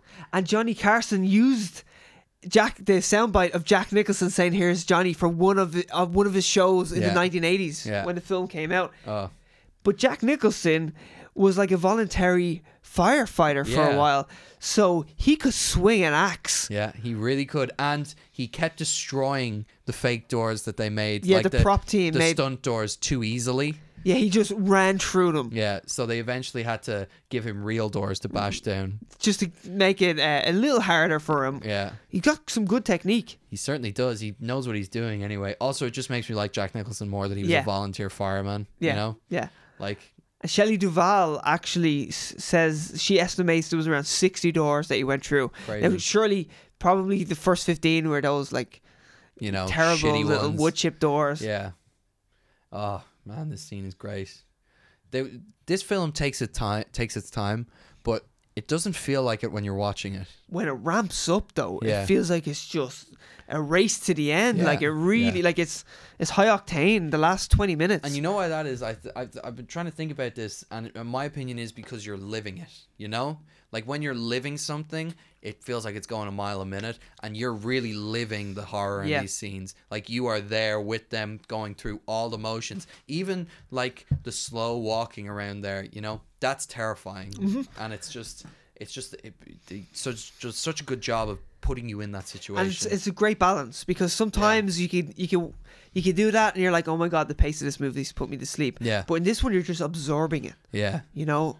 Like you said, you're enraptured. You're just watching every scene, and you're just going along with it, and you're on the edge of your seat. Yeah. You know what's happening. What's going to happen Jack next? gonna do next? What's Jack going to do next? Where are we going? How's she getting out of this one? You know. Oh, it's great. There is another scene, but we've kind of mentioned it before, and it's Jack at the party. But Yeah. we don't really need to go over it, or we can if you want. I know, sure. We have to go through loads of them there. Yeah, It's a fantastic scene, though. It's Totally. amazing. And some of the trivia that I found out that like the band in the background that are singing and playing all have like these in ears, Yeah. so they're listening to a song and miming to it, Crazy. and that there's video of Stanley Kubrick telling the extras to just mouth your words and not actually speak. And don't nod your head too much. Yeah, don't over nod because it Yeah. looks fake and hammy, which I just love. And isn't Stanley Kubrick's daughter in the scene Yes, as well with her she's a- friend? She's on a couch. She's Yeah. sitting. She's in a black dress next to her friend in a white dress. Do you want to play it so we can see it actually just while it's going? No, it was forward. A bit more. Yeah, there you go. I love Lloyd, the bartender. Lloyd's great. All of Jack Nicholson's interactions with him are great. You're always the best of him, Lloyd. Always the best. All of this, him nodding his head and then looking for his money. And now he has money because he's selling his soul and everything. There's a great shot of Stanley Kubrick and his production team telling certain extras that they need to go into the back, and the extras look so unhappy Yeah. because they're getting moved further away from the camera, you know? Yeah, well, there you go. Ah. And then there's the great scene with Grady in the bathroom. Yes, and there's a bit of confusion about that scene as well. There is, yeah. Because his name changes. Ullman says it's something Grady at the start, and Yeah. then his name changes in the bathroom scene. But it is the Grady that killed his wife and kids, because he admits to it. He admits, He yeah. corrects them. Is that what he He says? says, I corrected them. Not only that, he denies it blankly, and then all of a sudden, when Jack calls him out on him, he's like, no, I didn't do that. Yeah. And then later on, when he's convincing Jack, he's like, and I corrected them. Delbert Grady. That's what he Delbert is Grady. in the second half. Yeah. I'm gonna look up and see who the actor is credited as playing. You know. Oh, actually, that's interesting. I Yeah. can tell you now. The Delbert Grady. Delbert Grady. That's what he's credited as. Okay. What does Ullman call him at the beginning? I do not know. Oh, by the way, another interesting fact that you pointed out to me is that the Shining twins aren't twins. Aren't twins, even though the actresses playing them are identical twins. Identical twins. Their daughters 10 and 8 apparently. 10 and 8 is what Ullman says, Yeah. which always went over my head. Yeah. And they're known famously As as the Shining twins. By the or way, the Grady twins. The Grady twins, yes. And can we just say, one of the theories basically that all the numbers in this movie are multiples of 7, Yep. 8 and 10, and and Danny's 5. So that throws that theory out the window. Anyway. Yeah, I literally just thought of that there, and I was like, "Wow, all the numbers in this movie," and I was like, "Whoa, I can't believe that." Yeah, and then like they're clutching the straws at times. And then I just went, "Wait a minute, 8 and 10." Counting on my fingers like a Neanderthal. But there's that moment where they're like, "Oh, look, 7 up, 7." You know, you're like, "Oh, come on, relax, guys, Yeah, relax." Take it easy, boys. Take it easy. Yeah. Grady's performance in this is great as well. Like whatever actor is playing him. Do you have his name there? It is Philip Stone. Philip Stone. Yeah, he's great. Oh yeah, I wanted to show you. Lloyd as well. Sorry? Lloyd as well. Whoever plays Lloyd Lloyd as well. is fantastic. He's so I good. will tell you, Lloyd is Joe Turkel. Joe Turkel. And how long did they rehearse for before they did that scene? Joe Turkel says 6 weeks. And what I love is he also says it's his favourite scene. Like, of course, because you're in it. Yeah, it'd be my favorite scene if I was in The Shining. Yeah, exactly. Yeah, if I was the bartender. What's your favourite scene? Oh, the one that I'm in. Yeah, the one that I'm in, exactly. So that's her. Vivian there with her friend. That's cool. That's very cool that she's in it. Yeah, Such an iconic movie. yeah, that's awesome. I'd put all my friends and kids in my movie if I was making movies, you know. Well, I'll be in it then. Yeah, you'd be in it. Yeah, Hold you to that. very minor role. Very minor. Very minor role. Very minor role. If you look, if you squint, you can kind of see me in the back there. Yeah, yeah. And then I'll cut you out and I won't tell you. I'll be like Brian Callen in Joker. I'm going to Yeah. be in Joker. I'm gonna Tell be all in- your friends. Yeah, tell all your friends you're going to be in Joker. And Mark Maron's like, yeah, I'm in Joker too. And Yeah, then yeah. It's just not the case. So we've been referencing this documentary throughout the whole podcast, Room 237, and it's a doozy. I watched this thinking it was all truth Yeah. until 10 minutes in, and then I was like, oh, this guy's talking about Ullman's hard-on. Yeah, it's not even... Okay. It's a lot... Elements of this are so stupid, you know? Yes. People going too far, reading too much into everything. You got to take everything they say with a pinch of salt. Yeah, you know? they're creating theories, just creating them out of thin air. But at the same time, it is enjoyable to see how crazy and obsessive Yeah. people can get over a movie. And that's Stanley Kubrick's like fascinating way of, like, when you make something that ambiguous, this is going to happen. And I Yeah. kind of love that. I Me too. love that he created this monster. And I love the fact that you know, in all the theories, there are elements of it where you go, okay, I can see that. There are elements of it where they go, push it too far. You know, I'll admit that. And but there are definitely times in this movie where I'm like, oh, I agree with these theories. Two of the examples I agree with. Just a quick one. When you first see Danny before he learns about the Overlook or whatever, there's a dopey dwarf on the wall, sticker on the wall, and then you push in and he learns about the Overlook and he has this attack. And then he's back in his room, and the next time you see that wall, Dopey is gone. It's gone, yeah. And that's because he's clued in now. He knows something bad is going to happen. He's grown almost, you know. And I this love is that. the thing, because there's a debate where is it continuity problems, because supposedly they were filming for almost a year. Yeah. And if you're we've already covered how many takes they done for certain films as well. Oh, sorry, for certain takes, like Yeah. for certain scenes. Jesus Christ. Yeah, so if you're doing like 50 takes per scene, there's going to be continuity errors Yeah. as well. So it's hard to gauge. Some of them I'm like, oh, I can see that, and some of them I'm like, I don't know. Like, Yeah. It's crazy. And then the other theory that I love is a Minotaur theory. So that do you believe this, or would you just like to believe this? So the thing that set there's a woman who talks about it. I don't know her name, but the thing that set her off about the theory is the skiing poster. That I don't see. She says the skiing poster looks like a Minotaur. Don't see it. You know, don't get that. But then she points out all these other times where there's references to the Minotaur and the Greek story and everything, and all of those I agree with. Adding the maze, the fact that the maze isn't in the book, that he adds it, that he turns more animalistic in the end, and the maze is ultimately what traps and kills him. All that, the parallels to the Minotaur are there. I actually really enjoy that and I like it. But looking through his brows, looking through his brows, looks there's like like horns. A lot of there's teas in the movie, and they've extended bits at the end, kind of look like horns and everything. There's a lot of horned imagery, you know, with a cowboy and then a bull and everything. There's all this other kind of imagery, and I understand that, and that is what convinced me of this theory, but not the initial one she found. I don't agree with it at all. No, don't think it looks like it's a guy skiing. It's a guy skiing, even though they say skiing isn't big at the hotel. Yeah, they do say that. But there's other crazier ones, like there's a lot relating to history. People saying it's about the Holocaust. Just mainly because the typewriter. The typewriter's German, and there's an eagle on it, and that's the Nazis. And that there was about the Holocaust. It was kind of like Office, like there's a lot of paperwork and stuff like it. That's how it started. But the typewriter changes color throughout the movie 42 as well, which I love. Yeah. 1942. Yeah. It's a real stretch. You could tell that it's someone who's obsessed, and their profession is German history. Yeah. So they're just seeing parallels everywhere. They're just like, oh well, that relates to this and that relates to that. It's the same guy. Another guy talks about, you know, we've mentioned him earlier, Indian burial sites, and you know, it's about the genocide of native peoples, which makes a little bit more sense because there's tons of Native American imagery everywhere, but still, it's a stretch.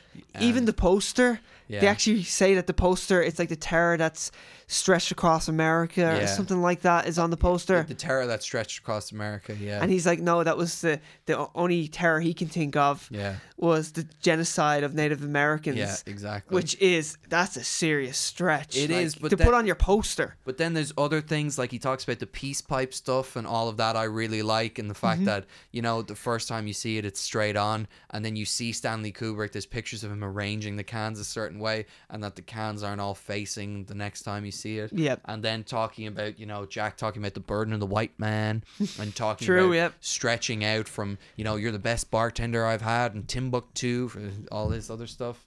But then there's other elements where they're like, in this outside shot, they're about to be hit by a car. Oh my god! And there's also one of my favorites is the final shot of the movie. Yeah. When it's Jack frozen, and then it slowly fades into Jack in the picture. Yeah. In the 1921 picture. Yeah. And for a second, Jack looks like he's Hitler, because his face kind of, when it's fading, it gives him a mustache for 1 second, and they're like, oh look, it's about the Holocaust because he looks like Hitler for a second. No, like, it's not.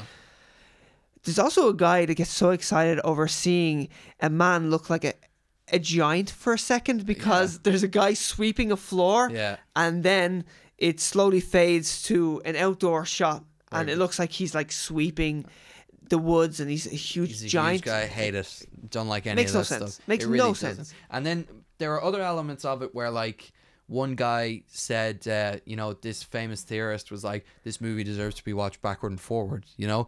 And then what they did was they went to a cinema and they overlaid it. Yeah, like superimposed both of them over each other. Superimposed it, and they had it playing backwards and forwards at the same time.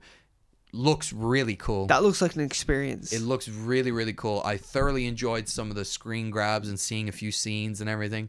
I don't think you learn anything more about the movie. No, I think it's totally unintentional. Yeah. If they maybe had 10 years in post-production, Maybe. Yeah. it might have lined up. But it's like some of the shots that line up, I mean, really cool. They look great, but Yeah. it's just consequential, that way. Yeah, exactly.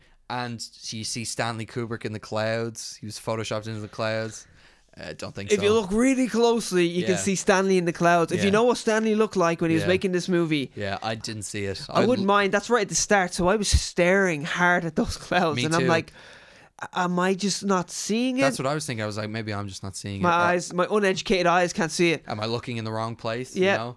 Maybe if I Um, squint. Yeah, and then there's other elements like, the layout of the maze. The layout of the hotel makes no sense.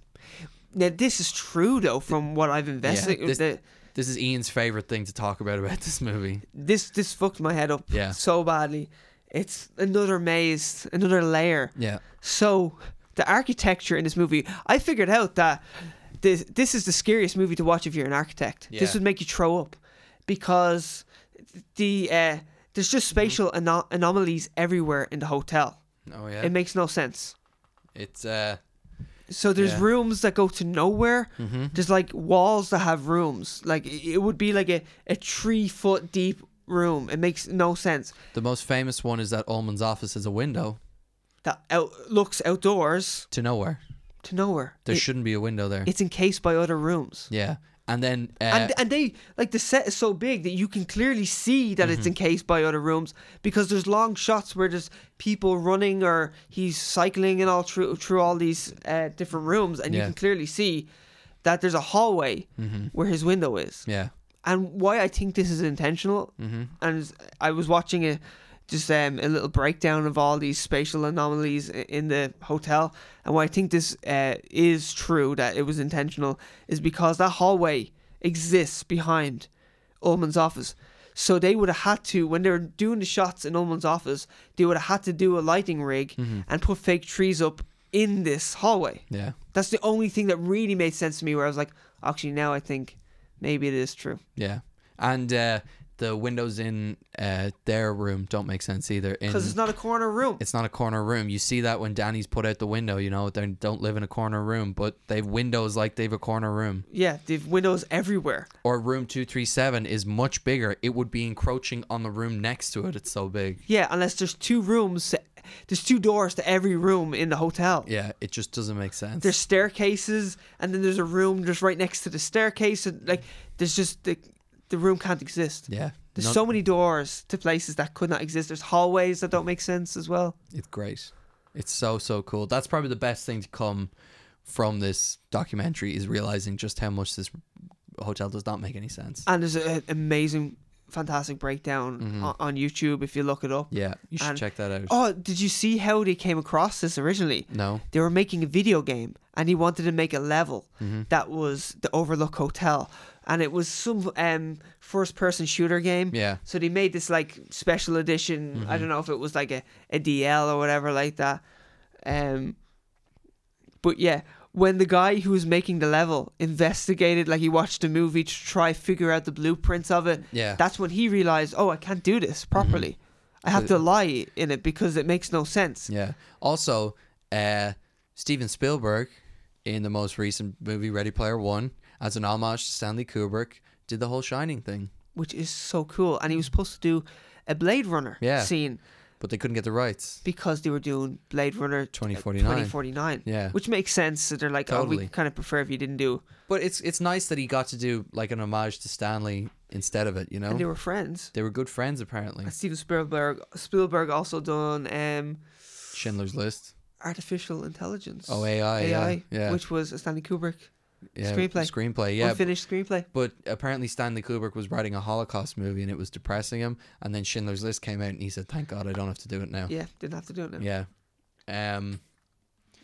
Yeah. So I mean, look, check it. Sorry. Yeah, No. go on. What were you gonna say? We never just said the guy that's obsessed with sex. Oh yeah, there's a And guy. he's just like, it's all about sex. It's all about sex, and he's the guy who's most full of himself in the whole He thing. loves it. I'll give you one. I'll give you one. He's like, I'll give you one. I'll educate you Hey, look, once. he's talking about it like he's giving them like golden nuggets of And the insights. second he gives you one, he's like, oh, well, I'll give you 2, but the rest is in my book. It's all in my book. You know, It's you all gotta in my check out my book. Listen, it's all there to see. I've outlined it all, but He's just completely obsessed with sex. Yeah. And he's just saying about how the movie is all about sex. it's all about sex. I'd love to figure out, like, I'd like to actually see his book, read his book, just to know how, like, the hedge is about sex, and especially at the end when he's frozen. I feel like it's such a waste of time. They sneak a Playgirl into the movie as well.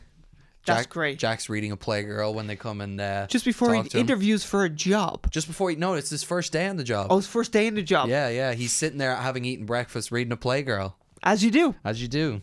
But yeah, so check out Room 237. It's an awesome watch. It is. It's actually really fun to watch. Yeah, and you know, it's something good to watch after you've seen the movie. Yeah, definitely. And also, there's if after you watch it, you probably shouldn't check this out beforehand, but you can find out loads of interviews with people who worked on the movie talking about how nonsensical some of the ideas are. Just debunking everything. Like, Yeah. for example, the typewriter. You know, that it's a specifically chosen typewriter or whatever. It was just convenient. It's a convenient one. It was one Yeah. they had, you know? I don't know. It's just, people see what they want to see, you know? Yeah. There's always an element of that in every movie. I'm burping so much. We never talked about the moon landing. Oh, well, that's the famous one. That's the one. That's my favorite one. Yeah. That's the one famous that I hope is real, even though I know. fully don't believe it. Well, I'll let you. Well, apparently we touched on this briefly, but the entire movie The Shining is Stanley Kubrick telling us that he faked the moon landing. It's his confession. Yeah. And there's a great scene, the Apollo 11 scene, where Danny is playing with his cars. It's such an iconic scene, actually. Totally. And the ball just rolls to him. And he's got the Apollo 11 jumper on, and he stands up and he walks to room 237. And what was the logic? So the only capitalized letters on the room 237 are ROOMN, and then the second O is It's a number. small O. Because it has room NO, as in room number, Yep. 237, and there's a small O, and the only words you can spell with those letters are room and So yeah, so moon room is what they room, think it is, and basically. 237 could be the studio lot Where he that filmed he it. filmed it. But then also they make the connection that there's approximately 237,000 miles from Earth to the moon. to the moon. So this is another indication that Stanley Kubrick is confessing to all of us The moon through the adaptation of The Stephen Shining. King's novel that he filmed the moon landing. Or maybe the hotel, the Timberline Hotel, said, we have a room 217 and no one will want to stay in there if you shoot a horror movie in it. So maybe do a room that we don't have, like say 237. And maybe, Yeah, yeah. ironically, room 217 ended up being their most Popular room. popular room. Everyone wants to sleep there now. I mean, I would if I was staying there. I'd Yeah. want to stay into room 217. 100%. And they think the character, the former caretaker, and the fact that Ullman looks like JFK is like JFK is the nice approach, trying to get him to film it, and then the other guy is like the CIA or FBI, kind of keeping a watch on things, you know, making sure he does his job and everything. This only works for like 3 or 4 scenes in the movie, you know? Totally, yeah, What's all the rest of the nonsense then in between? yeah. No Look- wonder it makes no sense. It's about the moon landing. Exactly. Listen, it's a famous theory. I'm sure you've heard it before. I heard it before, but I never heard the exact details. Me neither. And I actually enjoyed it. I did enjoy it. I did enjoy it. It was one of the ones that was closer to winning me over. Especially when he said the 237,000 miles. I was like, oh, that's fun. Yeah. Like, they're finding more connections. But I mean, I don't think it's true. I think No. they landed on the moon in 1960.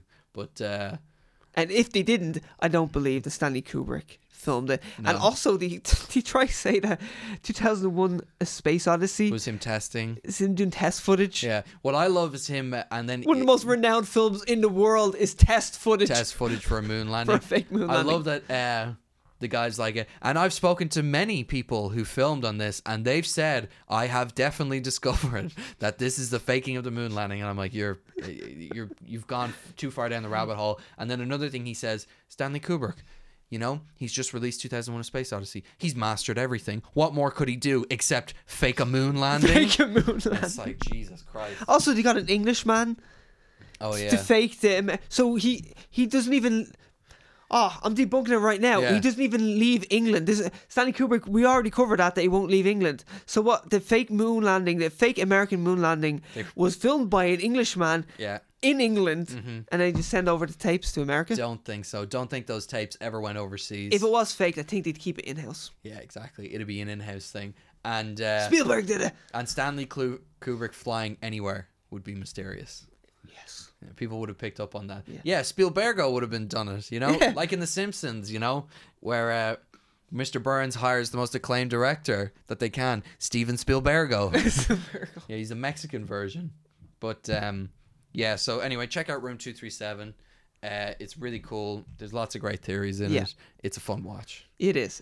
And don't go in thinking it's real. No. Which I did, and then got very confused instantly and was like, what's going on And here? don't watch the movie trying to make everything work, because it won't. It won't. It really won't. The last thing we want to kind of touch on is Doctor Sleep. Yes, which I'm really excited for. Very excited for. After all this, watching this movie over and over again, reading the books, having read both books and everything, I'm very excited for Doctor Sleep. Mike Flanagan is directing it. Haunting of Hill House, Gerald's Game, great horror director. Amazing. He did so well with Gerald's Game, which is a Stanley... Stephen King. Stephen King. Oh, Yeah. Stephen King would hate that. He would I hate made that that. mistake. Yeah, yeah. He would absolutely hate that. He's going to come to you tonight. And Where I think Jack Nicholson would be like, Yeah. you said Nicolas Cage. How would Nicolas Cage react, though? I don't know. You don't know. You can't tell with It depends him. what day. Yeah, it would. It depends how much money he has, whether the IRS, Yeah, whether the exactly. IRS is taking his other pyramid. He might rob me.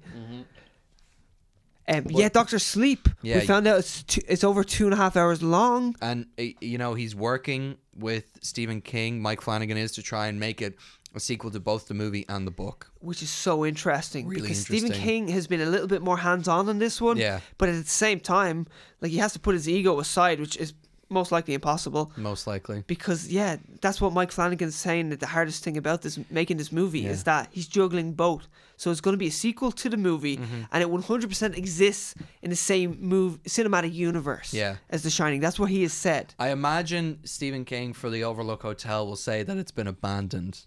Because that'll be the closest he can get to having it blown up, you know? And it looks like, in the trailer, it looks like Danny revisits the Overlook Hotel. He's looking through the door. Yeah. The famous door, the Here's Johnny door. I've read it, so I don't want to give away what happens, but yes, it does look like that from the trailer. Yeah, it does look like that from the trailer. Fuck you. It does look like that. No, yeah, I'm very excited. Ewan McGregor is playing Danny. I love it. And apparently Daniel Lloyd, the original actor for Danny, has a cameo in the movie. Has a cameo, yes, which I love. And loads of people were giving out saying he should come back for it. The man is a teacher. Yeah. He hasn't acted.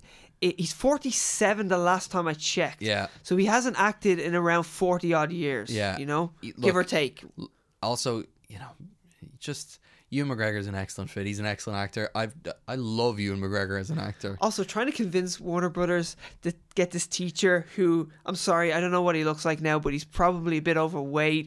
He might not have the best hairline. Doesn't look well. Or have the $1 million smile that No. is Ewan McGregor, who's No. also a fantastic actor. Yeah. Who could pull it off, basically. Yeah, Rebecca Ferguson's in it. Yeah, sexy Rebecca Ferguson. Hopefully she gets her legs out at some stage. I'm sorry. I'm obsessed with Rebecca Ferguson's legs. After Mission Impossible, so oh my many. god. Listen, it keeps shoving them in my face. I'm Yeah. going to be obsessed by them. Of course. Of course. What else? Like, I agree with that logic. The woman has assets. It makes me feel less creepy. Yeah, and her character is a very sexually driven character. Mm-hmm. So I'm excited to see what they do with that. I'm excited too. No, but it'll be interesting because, like I said, if The Shining, the book, leans in more than the film to the psychic element of it, Doctor Sleep relies on you buying into that. So I'm interested in how they're going to keep the ambiguity of the first movie and translate it over to Doctor Sleep, because I don't think it'll work. Yeah, I know. It's going to be interesting. Yeah. Mike Flanagan has said, he's gone on record to say it's going to be in the same vein as The Shining when it comes to jump scares. Yeah. He's like, it's going to be more of a psychological Yeah. horror Yeah. than, oh, there's a ghost, you know. Hopefully. Which is, it's great that this is one of the scariest horrors ever made. Totally. And it's so different than any horror ever made. There's no jump scare. No jump scares. No. Even like the most famous movies like Halloween Have jump scares. and Friday the 13th. Yeah, jump scares in those movies. It's crazy. And look, a silent terror and, quiet foreboding and everything is always better than the jump scare. But, yeah, first reactions are in for Dr. Sleep. It's meant to be really good. It's hard to trust them because first reactions Are for every always good. movie, it's like they're paid for. Batman v Superman was apparently the greatest comic book movie ever. Oh my god! And I had read that before I seen the Rotten Tomatoes score, so I went in going, "This is gonna blow my mind." Wow, you're a fool. I know. Foolish I young know. boy. Remember when you were young, Ian, and you believed things like that? Yeah, I believed in nice things. Believed things. I believed in Zack Schneider. Oh, Jesus. Remember those days? The 300 Watchmen days? But I'm gonna be cautiously optimistic. Yeah. Mike Flanagan is a perfect fit for this. Yeah. When's it come out, Dr. Sleep? It comes out this month, October, and I think. Let me check because I know we get it actually a little bit early. Excellent. I think we get it on Wednesday, Halloween. Oh, excellent. Actually on Halloween, but I know it unravels a bit slower internationally. I might go see it then on Wednesday. That'd be a great movie to see on Halloween. Yeah. I have no plans on doing anything on Halloween because I'm old now. You're not going to dress up as Danny? Not anymore. I'm closer to Jack now. Alcoholism and all that. Yeah, actually. Yeah. True.